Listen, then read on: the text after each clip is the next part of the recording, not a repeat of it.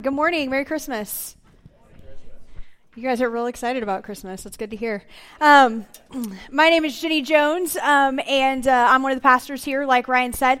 But that was not actually my name up until 14 years ago. So the first 20 years of my life, I spent as Jenny Day. And with the exception of my parents, who are here this morning, not many, if any of you guys, knew Jenny Day. And so I want to tell you a little story about 14-year-old freshman in high school, ninth grader, Jenny Day. And I wanted to bring a picture to share with you guys so you knew the kind of person that you're working with.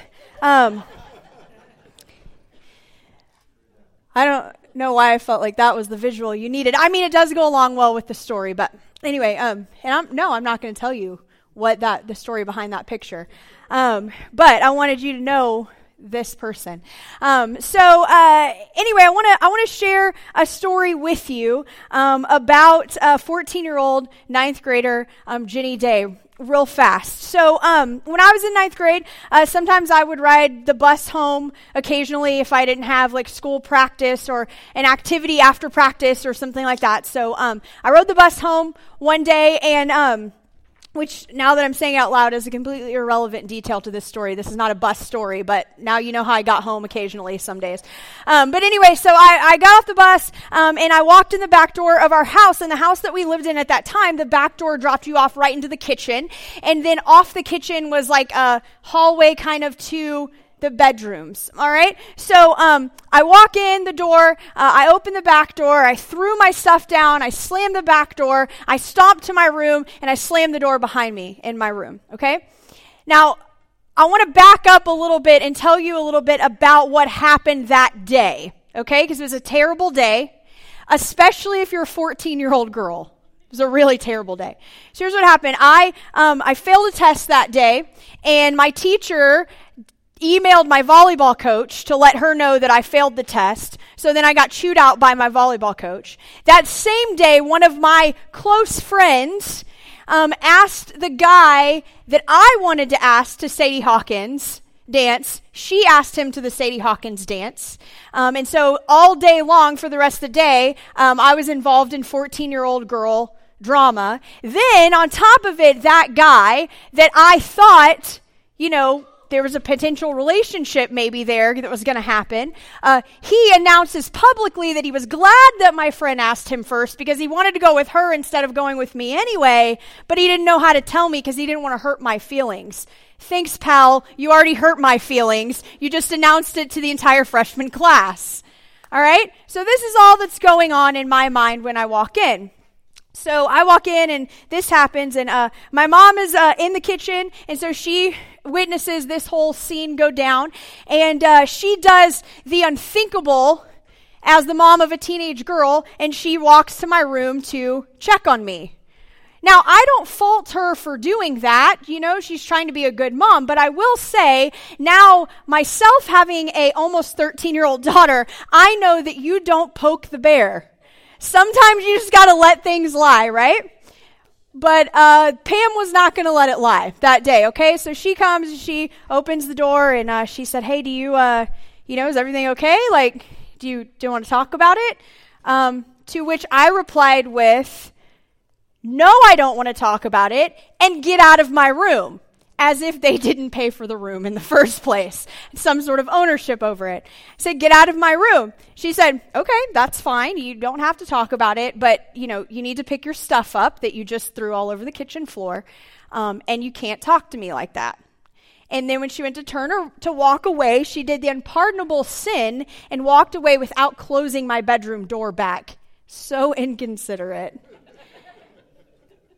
So I yell out, in very mature fashion, shut the freaking door. Look, she said, ooh, you were there. So she turns, oh yeah. So she turns around, and she was like, I don't like it when you use the word freaking, because I know what you really want to say, and you're just using it as a substitute word. Don't use that word. Again, in all of my 14 years of maturity, I replied back and said, no. If I wanted to say, shut the freaking door, I would have said, shut the freaking door. But this time, I didn't use the word freaking. I did, in fact, use the other word. And I knew the second it flew out of my mouth that was a very poor decision. And it wasn't because my mom was angry. Something you should know about my mom is she doesn't actually really get angry that often. But it was just the hurt and the disappointment on her face that really impacted me in that moment. And in fact, I remember in all of my years growing up, it was the only time that I remember her saying she was going to call my dad and talk to him about it because she just couldn't deal with me anymore. It wasn't a good situation and a good environment. In fact, it was so bad, this is the first time that we've ever talked about it outside of that day. And I chose to do it in a public setting because that's how I am. I'm a giver. And so anyway, my point is this, is that if you picked up a book of some sort, let's say it's called, Infamous Ninth Graders of Katy, Texas in the year 1998, okay? You picked that up, you opened it up, and you read that story that I just verbally told you about me. And that was the only thing you ever knew about me. That was the only recorded incident about Jenny Day that you ever knew. You would have a very different opinion of me than you do right now. You would think to yourself, man, that is just a foul-mouthed, disrespectful brat. And I'm not saying that some of those characteristics obviously were not present. They, of course, were. But what you wouldn't know is if you just stopped at that one excerpt of that story, you wouldn't know that same foul-mouthed kid went on that same year to present the entire gospel to her freshman class during my class president's speech. You wouldn't know that I also discipled a group of junior high girls that I started with when they were 6th graders and I was a 9th grader, and I went all the way through junior high with them, meeting with them on a weekly basis, talking about the Bible, diving into the Bible, how we could live our lives in high school in a way that glorified Christ. You obviously wouldn't know that I, of course, went on to college, became a wife, became a mom, and of course now became a pastor. You wouldn't know all of that. Because the reality is that at any given moment, we really only know about 10% of someone's story. And in this incident for me, I mean, that wasn't even 10% of my life, right? That was one afternoon. But it was definitely a scene in which you could form an entire opinion about a person, right? And so that's what I want to talk about today. I want to talk about how, as we continue through this Misfit series that we called, sorry, Missy, if I did that, as we continue through this Misfit series, how we're looking at these women in Jesus' lineage, that if we just take a very superficial look, a very superficial perspective at their story, we're only going to get 10% of their story. And the reason we called it a Misfit series, or Misfit story, was because if you take that superficial perspective, really all you're going to see is very broken, messy people. But the reality is that yes, these are broken, messy women in Jesus' lineage, but there's also so much more to them. What we see is only one chapter in the book of their life. It's only 10% of their story. And I think that the woman we're going to focus on today is so woefully misrepresented. In fact, more so than any of the other 3 women in the lineage. And I think that's because, unfortunately, I think there's Bible teachers that have just really done a disservice to her in the past. I think Hollywood has painted her in an inaccurate light. And so our society as a whole, I think, has really believed something about her and her reputation that is either untrue or just not the complete story. And so what we're going to do this morning is we're going to move past the 10% of this woman's story that most people know and thinks it ends there, and we're going to look and try to fill out the other 90% of her story. So the first place we're going to start this morning is Matthew chapter 1. If you have your Bible, please go ahead and open it up. Matthew is the very first book in the New Testament. If you don't have a Bible, we have several on the tables for you to use. If you grab one of those Bibles on the table, I can give you a little bit of a help. It starts on page 657. 657 is where the book of Matthew starts. So we're going to be in Matthew chapter 1. Now, as you're turning there, there's a couple things that I know Ryan and Joanne, who preached last week, have covered in this series, but I want to make sure that we're reminded of them before we dive in, because I think they're really important to know. So here's the first one.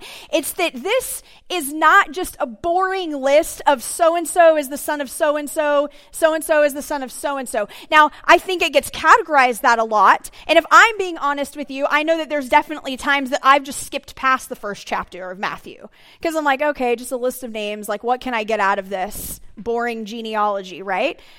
But the reason Matthew includes this genealogy first thing is because he wants to make a point that this is not just a birth record, that this is Jesus's origins, this is his heritage, that his birth is not actually the beginning of the story. That God's rescue mission started long before even the birth of Christ, that his lineage, this is where the story begins.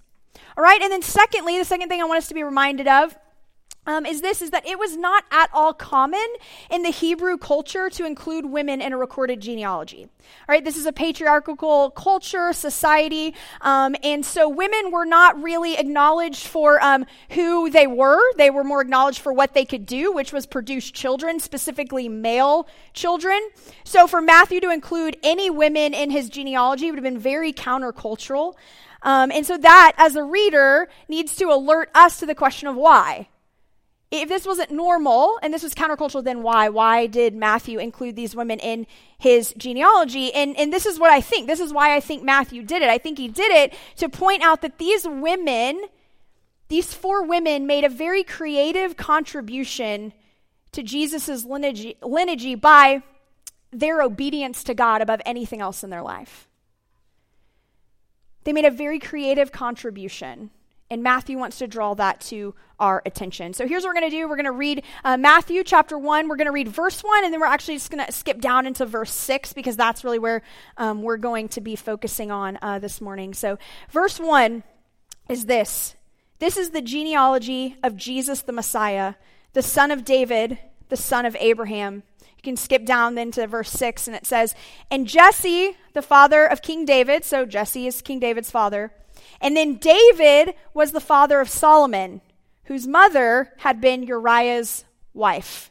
I want you to underline that. I want you to underline David was the father of Solomon, whose mother had been Uriah's wife. So even though Matthew does mention women in his genealogy, they are still in the minority, all right? And in fact, this particular woman that we're going to talk about today, she's not even named. She's called Uriah's wife. So why? Because the other women are named. You have Tamar, Ruth, Rahab, and then we have Uriah's wife. Why is she not named? Well, I think there's a couple reasons. I think one, Matthew is assuming that these readers are going to have kind of a working knowledge of, Hebrew history, and they would know that Uriah's wife is Bathsheba. That's the name of this woman. So I think he's assuming kind of a working knowledge. And then the second thing is that I think he's actually making a point to advocate for Bathsheba. I think he's reminding the readers by calling her Uriah's wife that the scene in which most people know Bathsheba for was an action done to her. It's not something she did wrong. It was something that was done to her. That she was Uriah's wife before this action was done to her. I think it's to encourage the reader to dive into more of her story.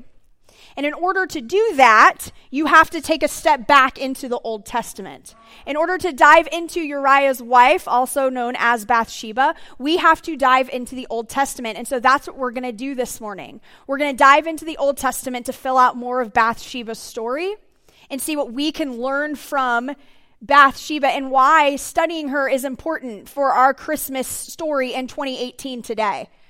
Why does that matter? And what can we learn from that? And so that's what we're going to do. So here's what I want you to do. I want you to flip over to, or flip back to the Old Testament to 1 Kings chapter 1. 1 Kings chapter 1. You're going to flip back to page 227 if you are using one of the Bibles on the table.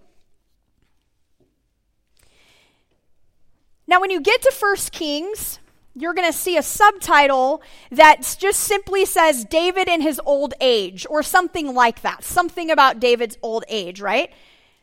And you might be thinking, wait, I thought we were going to talk about Bathsheba. This is about David being old. This is not about Bathsheba. So where are we going with this? Well, honestly, that's kind of my point, is the fact that many of us don't even know that the story of Bathsheba goes into 1 Kings. But it does, because we only know 10% of the story of Bathsheba. Here's the 10% we know. I'll just take a quick poll in the room. How many of you guys have ever heard of the story of David and Bathsheba? Or you've heard the name David or Bathsheba? Either one of those names even. Yeah, okay. I mean, pretty much almost everybody in the room, right? It's a very well-known story, or at least those names are well-known. But that's only 10% of Bathsheba's story. And so what I'm going to do is I'm actually not going to focus on that part of Bathsheba's story. Now, I am going to recap it for you for a couple of reasons. One, I think that it's very important that we see this story through the lens of the historical culture and background in which it was happening. And I have not oftentimes heard it preached or told that way. And so I think that there's some untruths that kind of come about that I want to kind of clear up, okay? And then it is important to know. I'm not saying that we should just disregard that part of Bathsheba's story. I'm just saying we don't stop there. But it is important to know that, because it does go into so much of what we're going to be covering for the rest of the message. But the majority of the message, I want us to focus on the rest of this, the other 90% of this story. So I'm going to just recap the story of David and Bathsheba for you really quick. However, this story is found in 2 Samuel chapter 11. So if you want to go back and read it, just write that down on your message notes. We have pens and notes and stuff if you'd like to take notes this morning. Just write down 2 Samuel chapter 11. You can go back and read that story on your own, because again, I'm going to give you just kind of a quick recap. So here's what happens.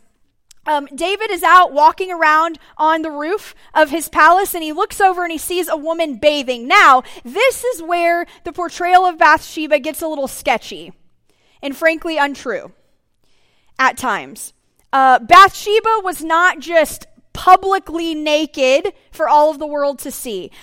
She was not just purposely putting herself out there, right in front of David, just trying to make herself be seen by David. Far from it. What Bathsheba was doing is she was actually upholding God's law.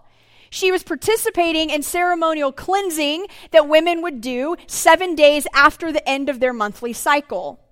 And because there's not indoor plumbing, women didn't have the option of doing this in a private bathroom like you and I have and like we're used to. And so because of that, they were almost never naked.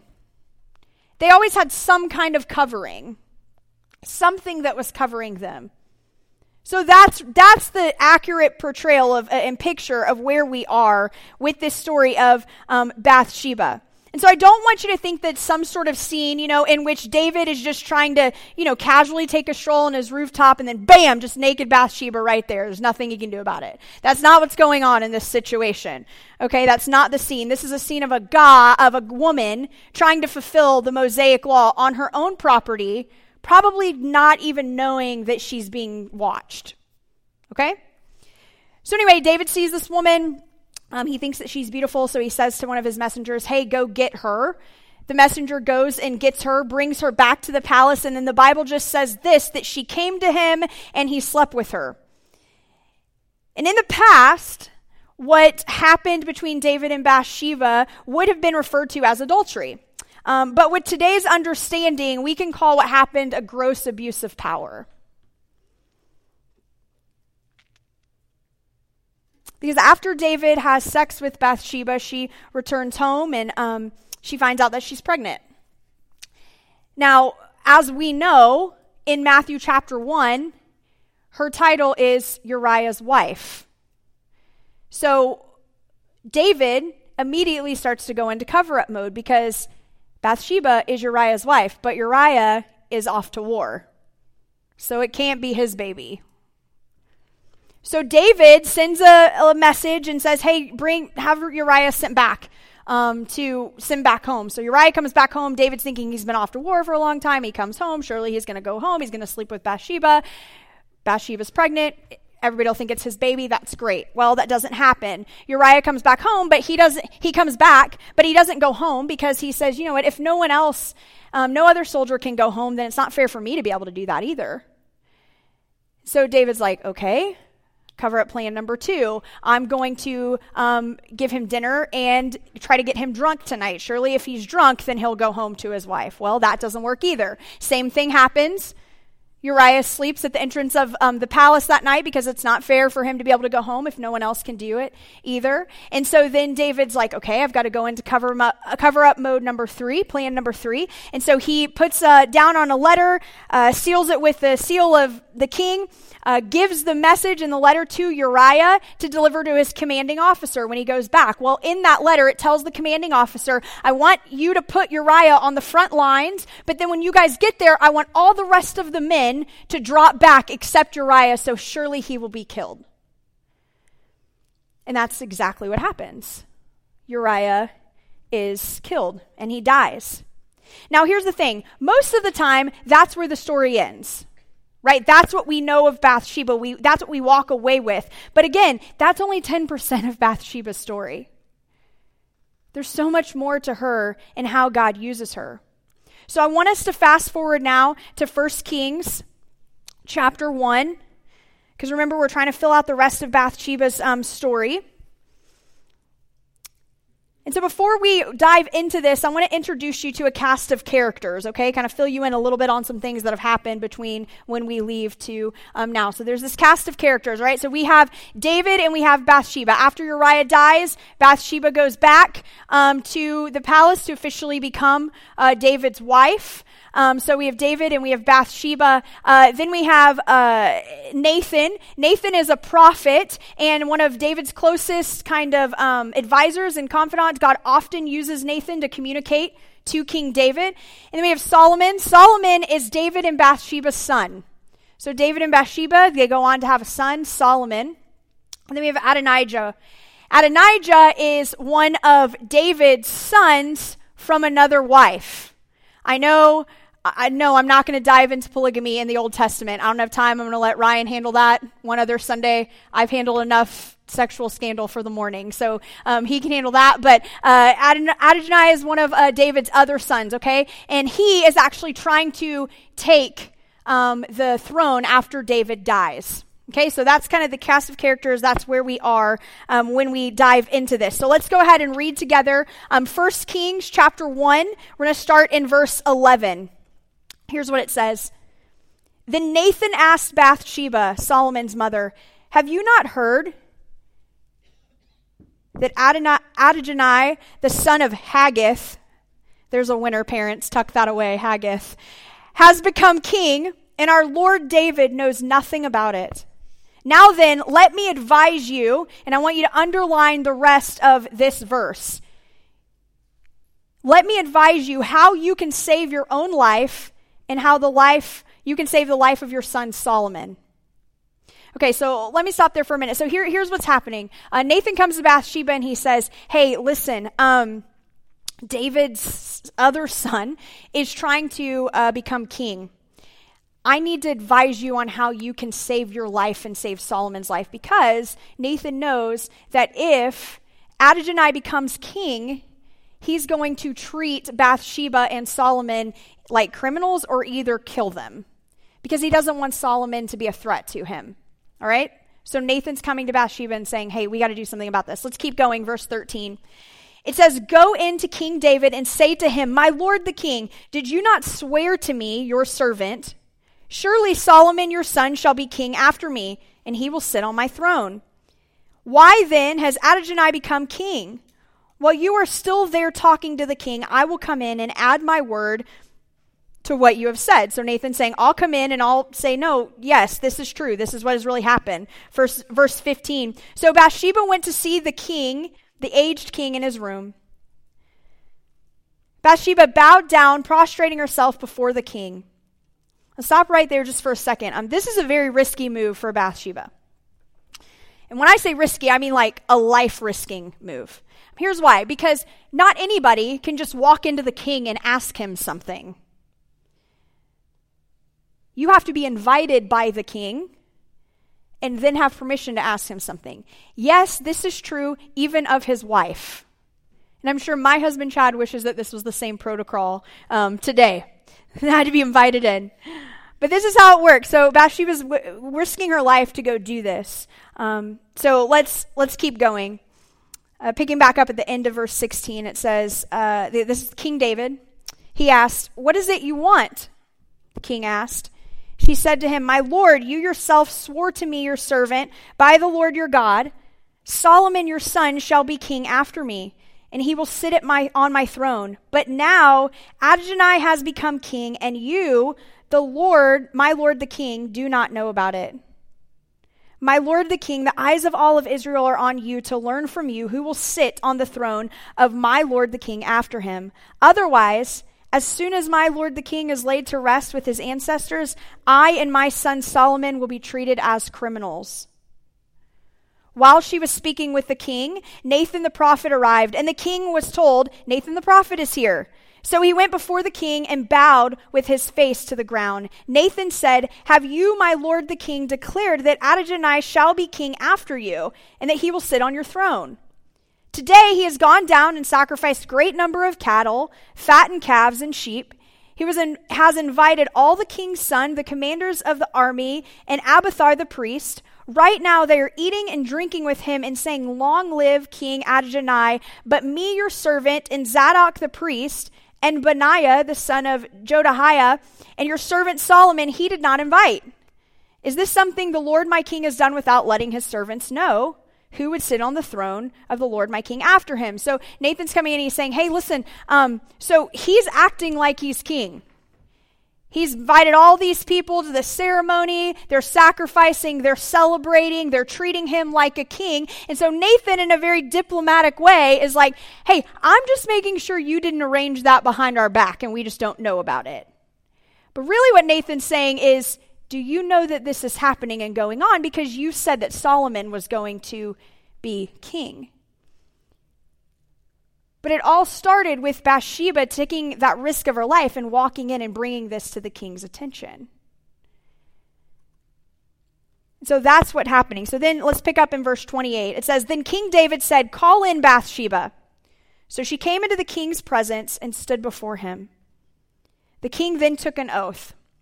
As surely as the Lord lives, who has delivered me out of every trouble, I will surely carry out this very day what I swore to you by the Lord, the God of Israel. And then I want you to underline the rest of this verse or highlight it. It says, Solomon your son shall be king after me, and he will sit on my throne in my place. Solomon your son shall be king after me, and he will sit on my throne in your place. So yet again, we've seen this throughout this entire series. We have this beautiful picture of this woman in Jesus' lineage. In this case, it's Bathsheba, with obviously the encouragement and the help of the prophet Nathan, choosing to fight for the preservation of Israel's lineage over her own safety and comfort. And yet, here's the thing. The story of Bathsheba, it's not over yet. We get to continue to see more of her, and there's one more scene that I want us to look at before we kind of pull this all together to see what it means for us, and it's this. It's a scene in 1 Kings chapter 2. So just go a little bit further, right there, 1 Kings chapter 2, and we're going to actually look at verse 19.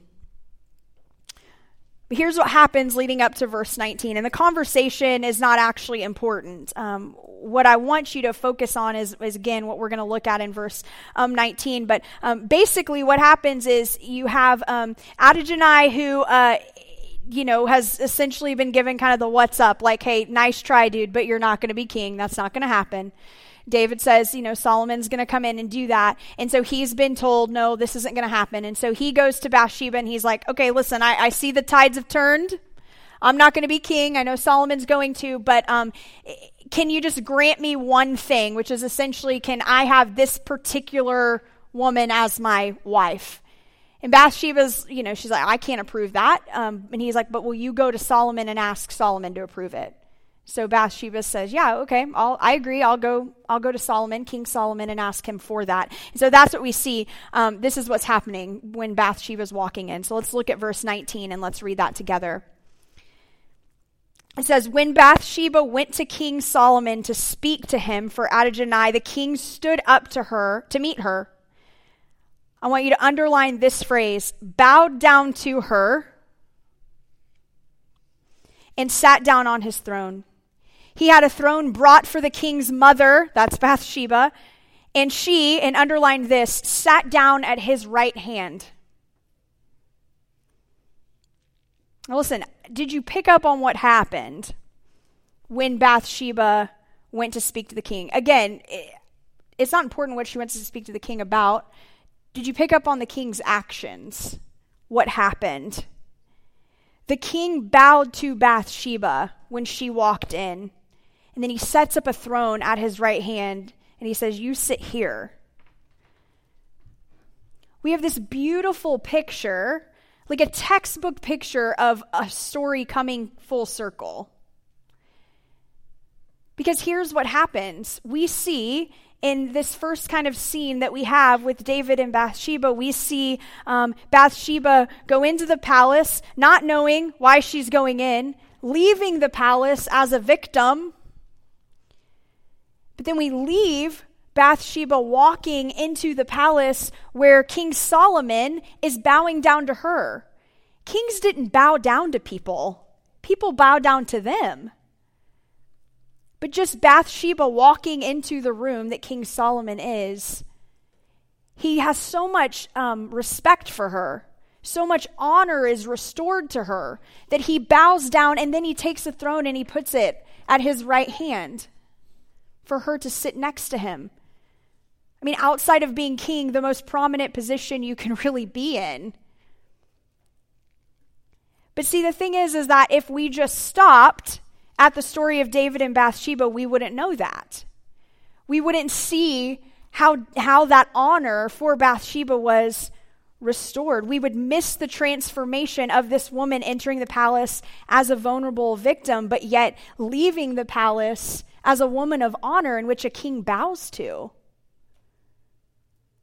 So what does that mean for us today? Is that a cool story? Yes. Is it inspiring? Yes. But what does that mean for us today? Specifically, what does that tell us about the Christmas story in 2018? And that's actually what our focus question is going to be. That's the question that I want us to answer. We've been leading all up to this, is what does this tell us about the Christmas story?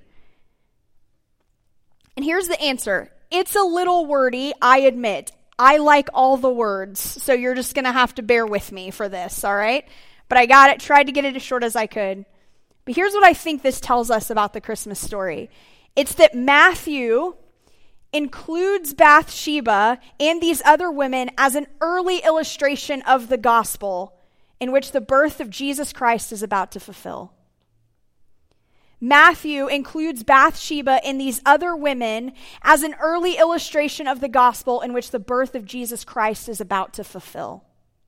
See, Matthew is showing, like, right off the bat, from the very beginning in chapter 1, that Jesus' very origins were built on stories of scandal and abuse, but ultimately redemption. That yes, Jesus' lineage was built on stories of scandal and abuse, but ultimately, you know what it was built on? Stories of redemption. Even in the genealogy in Matthew chapter 1, we see God's grace being weaved throughout the entire thing. we see that God, he loves to redeem sinners. He loves to produce something beautiful out of sordid family backgrounds. He loves to make foreigners his children. He loves to reconcile enemies. He loves to make all things work together for the good of those who love him and follow him according to the purpose that they've been called. Now, here's the thing. That doesn't mean that that's always easy. That doesn't mean that it's not messy. God working things together for the good of those that love him does not mean that, you know what, if I'm checking the boxes and I'm reading my Bible and I'm praying, that means that every single day is going to be rainbows and unicorns. That's not what that means. What that means is that in spite of, while you're walking through the mess, while you're walking through the trials like Bathsheba was doing, that if your focus and your desire and your heart is submitted and surrendered to the Holy Spirit and focused on him, then guess what? God is in the background and he is working things together for your good. Because here's the thing, at any given moment, we only see 10% of the story. We have to recognize that at any given moment, seeing 10% of the story means that when we're interacting with someone, we're only seeing 10% of their story at the most. We're only seeing one chapter of their book that's being written. So that means that we don't have enough information to make a judgment on their life. The only way that we can come alongside and support them is to listen and to love them right where they are right now. Love them for who they are right then in that moment, not for who we think they should be or who we want them to be, because here's the deal, God's not through writing their story yet. We don't know the rest of it. So we are called to love them right where they are. And that's what the story of Bathsheba tells us about this amazing news of Christmas. It's that Jesus came to make notoriously unclean sinners and foreigners like you and like me, people with disgraceful pasts, clean. That's the awe and the wonder of Christmas. That's what the birth of Christ means. It's not just a cute baby with some cute sheep around him. It's that his birth means we now do not have to be separated from God. God looks and sees us in his unconditional love as clean. New creations, the Bible tells us. But here's the thing, in the same way that we at any given moment only see 10% of someone else's story, we at any given moment only see 10% of our own story. And the reason I want to bring this up is because you may be in a place right now in which you have walked through or you're currently walking through something so hard or something so painful that you can't imagine that God would want to use you for anything. You're carrying around so much shame and so much guilt, and probably no one even knows it, so you're shouldering it on your own, that it was really hard for you to even walk through the doors this morning. And maybe that's because of some decisions that you've made, or maybe like Bathsheba, that's because of something that was done to you, something out of your control. And if that is you, well, let me tell you this. Here's what I want you to hear this morning. It's that you do not know your full story, only God does. You do not know your full story, only God does. And so instead of allowing that shame and that guilt to push away the one that does know your full story, lay it at his feet. Give it over to him. Stop letting it control you and lean into the only person that knows the rest of the story. Because he's not done with you yet. He is not going to let you be defined by that one event or that one thing that happened. He has so much more for you.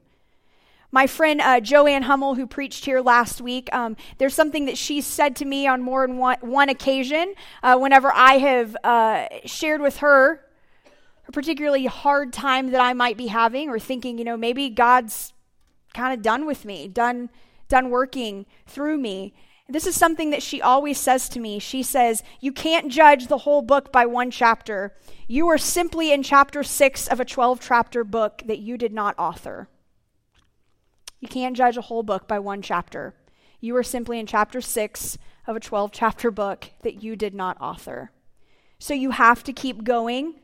You have to see how the rest turns out. Hand over your shame and your guilt to the one that does know. You are not defined by what you have done. You are defined by the birth of a baby and what he did for you. You are a new creation. And here's the thing, just as King Solomon restored the honor of Bathsheba, God, he does know and he does see your whole story. And he sent Jesus in the form of the most vulnerable human being, a newborn, completely dependent on other people for survival. He did that so that you and your honor can be restored as well into the person who God created you to be. So what can we learn from Bathsheba in Christmas? It's this. It's that you don't ever know the full story. Only God does. And so lean into that. What that looks like is some days your feelings are not going to feel that way. You're not going to feel like you find peace by God knowing the story. Choose to believe it despite your feelings. Choose to that day to say, God, I know I don't know the full picture. I know you do. And so would you ease my anxiety? Would you give me peace? God, I don't know the full story of this family member that's suffering or that's hurting, but I know you do. And so I hand them over to you, and I trust that you have a fantastic plan for them. God, I don't know the full story of this particular situation, but I know you do, and so I hand that over to you. That's really what this misfit story is all about. It's that Bathsheba's restoration, the other 90% of her story, it's a foreshadowing to the ultimate restoration that's going to happen between us and God when Jesus Christ comes in the form of a baby. That's what this Christmas story is all about. Because of Christmas, the illustration of these women and of Bathsheba is just a foreshadowing to the fulfillment of the gospel of what Christ is going to do. And so what I want to do is I want to end this morning, and I just want to pray. I just want to pray for you guys. I want to pray for just the fact that the Lord does know the stories that we don't know, and that we can find peace in that. And that God would allow you to see yourself and to others, or the others around you, the way that he sees them, with honor restored as new creation. So let's pray that God would do that. Dear Father, we thank you, God, for the fact that you are not a God that shies away from messy stories. God, that you are a God that has your word filled with people that are just like us. That God, you are, you're not interested in people that appear to be perfect or have it all together. But your interest is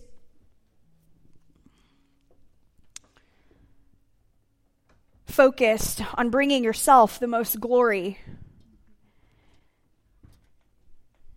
And God, so often that happens through the amazing restoration that you offer people in their lives and their stories. I thank you, God, for the restoration that you have offered me and brought me in my life. I thank you, Lord, that you continue every day to renew mercies and extend your grace to us.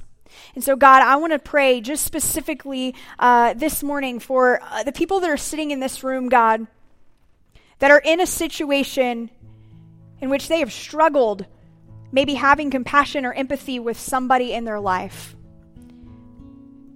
God, would you allow them to stop trying to do that in their own strength? Holy Spirit, would you fill them for love and for compassion for that particular person? Would you remind them on a daily basis that they only know 10% of the story, but you know it all, and you have a plan for that person. You have a purpose, and you also have a plan and a purpose to use them in their life. And God, I pray for the people that are sitting in this room right now, Lord, that are struggling with the current situation that they're in. Holy Spirit, would you give them the gentle reminder that their story is not done? This is not the last chapter. This is not the whole picture. That you have more book to write. And that they can trust you. That despite changing circumstances, you and your character never changes. And so God, would you allow them to not stiff arm, to not push away the one constant unchanging thing in their life right now, but would you allow them to cling to it with all that they have? Would they cling to you, God, with all that they are? And would you show them that your character and your love for them is never changing, that you are who you say you are, that they can trust your promises because you always come through. You are always a God of your word, and that you are not done with their story yet. We love you, Father. We rejoice and are in awe of the fact that you sent this little baby for us, not for someone else, not for just the world as a whole, but for us, for our life. Thank you. Thank you for that sacrifice. And God, would we lean into it and would we accept it for the gift that it is? And would we just lavish in your grace and your mercy? And we pray this all in Jesus' name. Amen.